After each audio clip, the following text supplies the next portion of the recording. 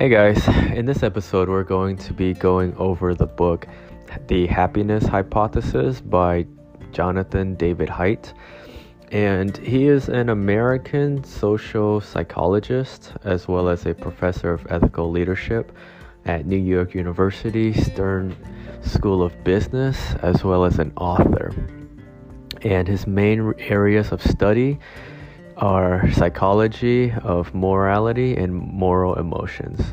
So I think Heidt mentions that the basic principles of happiness, which belongs in the subconscious and conscious mind. So a lot of times what Heidt mentions is that there's the rider, which is the conscious mind, and the subconscious mind, which is the elephant. And for us to achieve happiness, we have to basically train the rider to tame the elephant. So, for example, when we're breathing, we're not really thinking about it. We're just breathing in and out and not even thinking about it ever. Even when we go to sleep, we don't think about it. And he calls this the subconscious mind. And we do things such as pick up weights or drive a car, and with those we are doing that consciously. And so basically a big point that he mentions out is that happiness is similar in that certain situations will make you happy and certain situations will make you unhappy, and you can consciously try to be happy, but it's the emotions and the subconscious that dictates this. So the good news is that we can work on training our conscious mind into tricking the subconscious mind to be happy. And what he does is he talks about what you can do and what you can practice on in the book, so that basically your conscious and your logical and your rational brain can work on loosening up the elephant and also becoming a little bit more happy. So there's a couple of tricks. For example, there's a study that's been done that if you plan for a best case and a worst case scenario, it can help make you more calm. So in my opinion, I feel like with that, the reason why you're more calm is because your mind isn't as cluttered. It's not all over the place. You can actually see, if you write things down, you can actually see what the worst case scenario is. And in that sense, you can prepare for it. Versus if it's something broad and the problem is huge, such as, you have cancer or something like that. If you don't know the next steps and you don't know how to organize your thoughts and do a little bit more research, that vague statement can be very daunting and terrifying.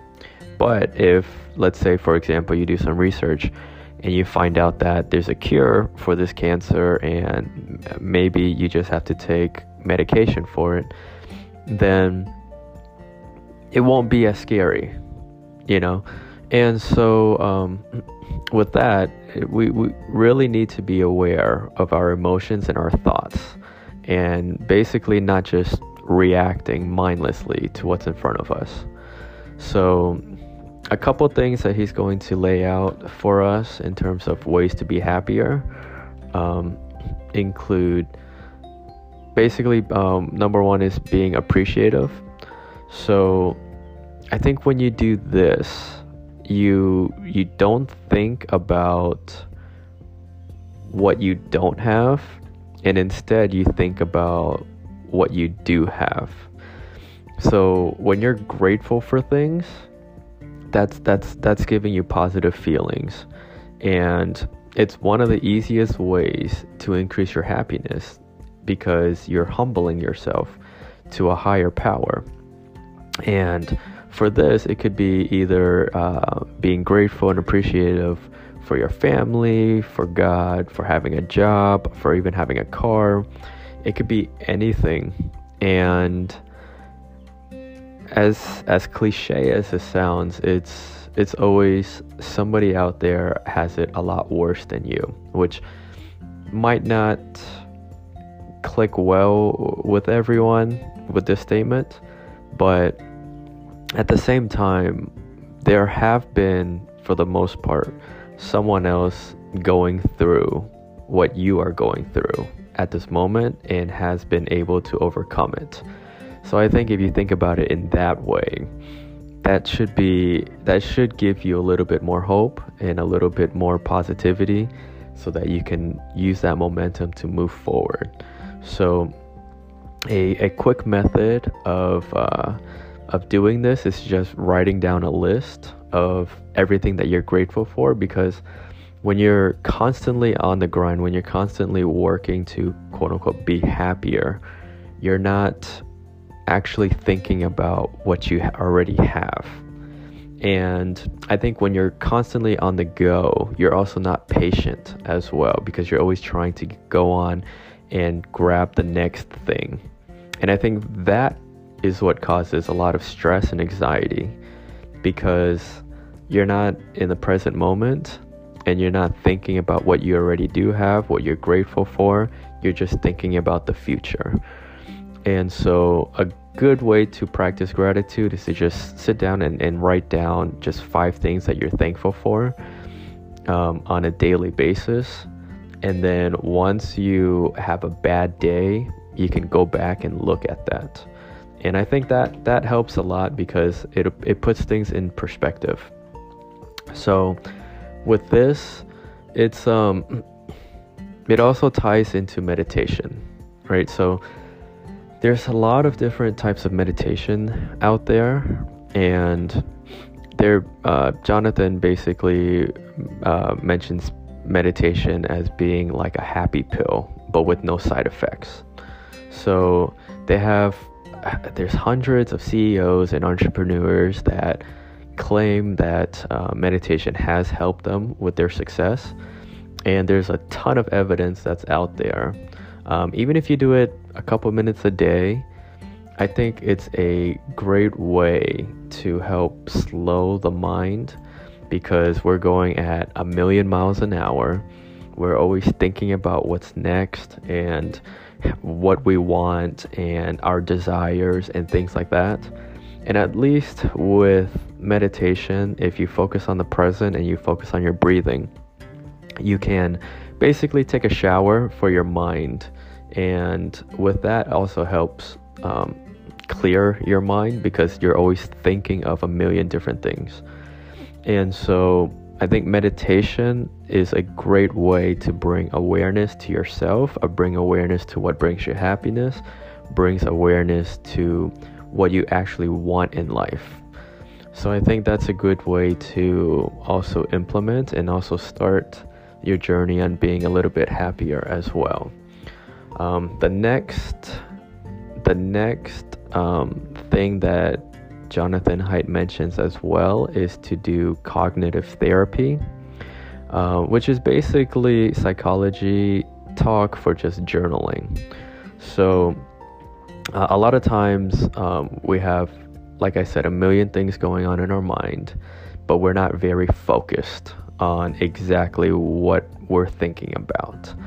We're always reacting to everything, and I think that once you put all of your thoughts out on paper and actually think about it, I think that can be very therapeutic, because a lot of times we're stressed out because we're very unsure about something.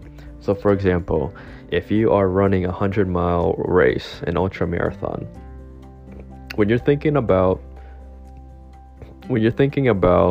running 100 miles, that could be very daunting and scary at the same time, because 100 miles is such a big chunk. But kind of like journaling, you're mapping out everything, right? So you can say to yourself, I'm going to run 6 miles every single hour, and that's all I need. That's all I want to focus on. And when you do this, 6 miles isn't as bad as 100 miles. So if you focus on breaking it down into smaller chunks, it makes it a lot easier to accomplish, and it also doesn't overwhelm the brain. So just like with that, journaling helps mind dump all of your thoughts and all of your stresses, all of your anxiety, and it basically helps clear your mind into figuring out what's actually important, what actually to prioritize, and what you don't need to worry about. So you could give journaling a try. Might not work for everyone, but that is also a tip that Jonathan gives.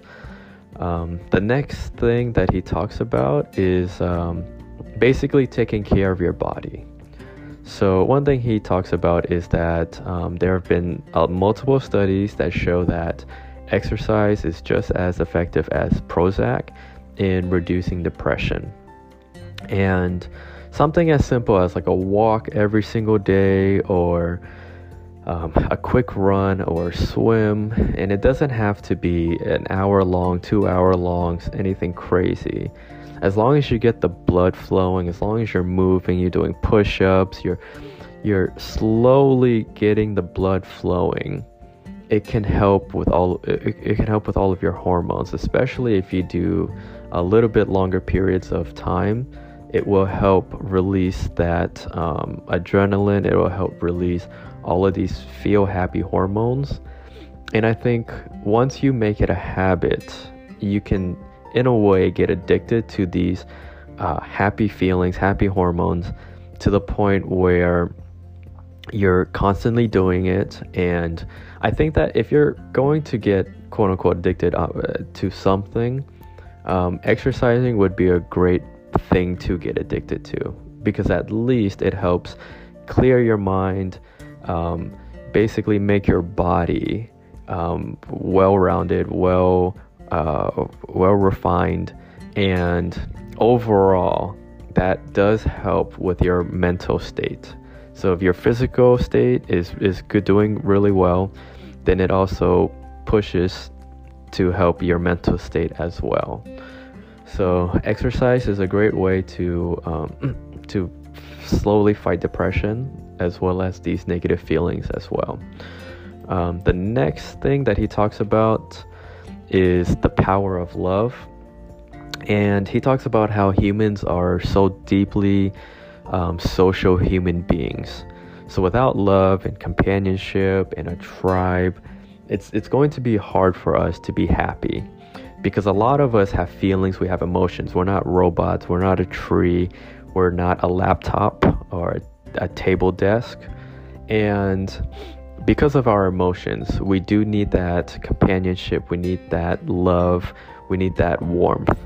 And this could be your spouse, it could be your best friend, it could be your friends. And a way you can increase your happiness is to basically start listing out ways that you can basically become a better person around them. And you can show them your appreciation. You can show them basically how much they mean to you, and the feelings of reciprocation. A lot of times when you show them positive feelings, they will reciprocate that back to you. And because of this love, it does increase your mental state, which would in turn increase your physical state as well, and overall just well-being of yourself. So the next thing that he talks about is called building a tribe, and he dives a little bit deeper into the importance of having healthy relationships. And I think something that's important to mention here is that sometimes you really need to just cut off all the negative people in your life. Maybe you don't have to cut them off completely, but just at the very least be aware of who you bring into your life on a daily basis. So this can be hard, especially if that negativity is your parents or your family or your friends, and you have to sit back and take a step back and think about how is this person making your life better in the long run, right? So if it's your family and you don't want to cut them off, you could also just limit the time you spend with them. Or if you hang out with them, you could just give them a phone call.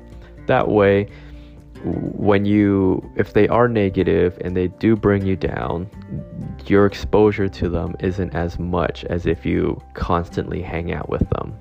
And I do think that does affect your life overall, because when you're developing mental strength, if you're constantly surrounded by negativity, I think that's hard for you to push forward. I think maybe later on in life, once your mental strength is a little bit stronger, you can deal with these things and you probably won't even care as much. But I do think that on a daily basis, if you're just constantly going through negativity, then it's going to be hard to become happy.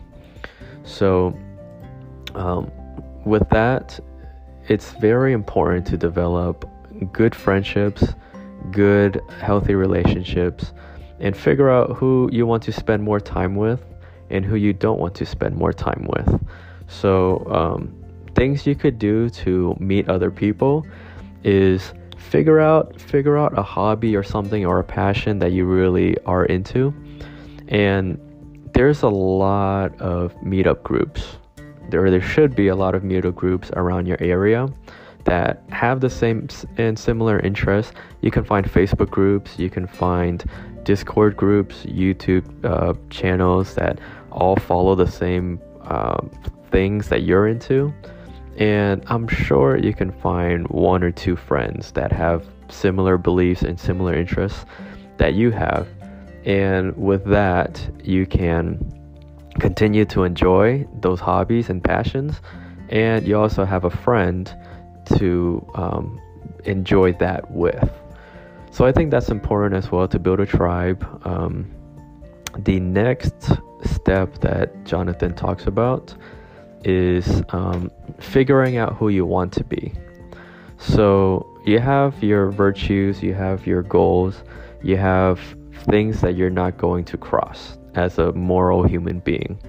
And basically, if you aren't living up to this, no matter how strong your conscious mind is, it's going to be very hard for you to become happy. So a lot of times with this, you should basically sit back, be aware of how you are living your life. Are you living your life because of what other people are telling you how to live your life, or are you doing it because of what you want to do? And so a lot of times with this, you just have to figure out what you want, what your goals are, and then basically live accordingly to that type of person that you want to become. The next thing that he talks about is what he calls jobs versus a passion. And one of the things he says is that one of the easiest ways to become unhappy is to do something that you really don't like over and over and over again. And I feel like you can do this temporarily if you're struggling financially and you need a way to make money for yourself. It's a means to an end. So you could try harder, you could save up your money, and then you can actually figure out and quit your job to do something that you actually do like. Doesn't have to be something that you're super passionate about, but just something that can be tolerable at least. And I think that so many people at such a young age are struggling because they feel like they have to figure out everything by a certain age. And when you do that, you're stressing yourself out because you're worried about what other people think of you, that you're not truly following what you want to do to become happy, because it's not what everyone else is doing. And so I think life is way too short for all of us to be constantly doing something that we don't like. So eventually figure out what you want, figure out what you like. And I think part of it as well is failing. And you're going to have to try so many different things, thousands of different things. But I think the second you find that one thing that you're really into, it's going to be worth it, that 1,000 failures, right? So I think overall, the main topics that Jonathan goes over is to focus on solutions instead of worrying. So come up with a plan, come up with something that you can do, something actionable that you can do while you are while you're stressed, or while you're worried, or while you're angry. Because worrying and being angry and being stressed out does not help you at all. In fact, it slows you down in terms of how, like, reaching your goals. So the other things he talks about is like consciously stay positive, consciously notice being positive.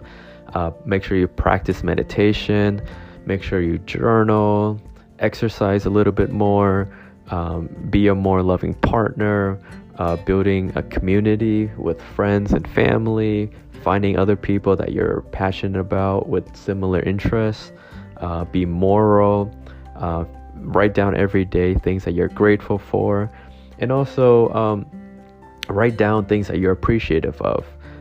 Work on becoming the person that you want to be, and then basically take the same actions to become that type of person. So that's it for my what I learned on the happiness hypothesis by Jonathan Heidt. See you guys in the next episode.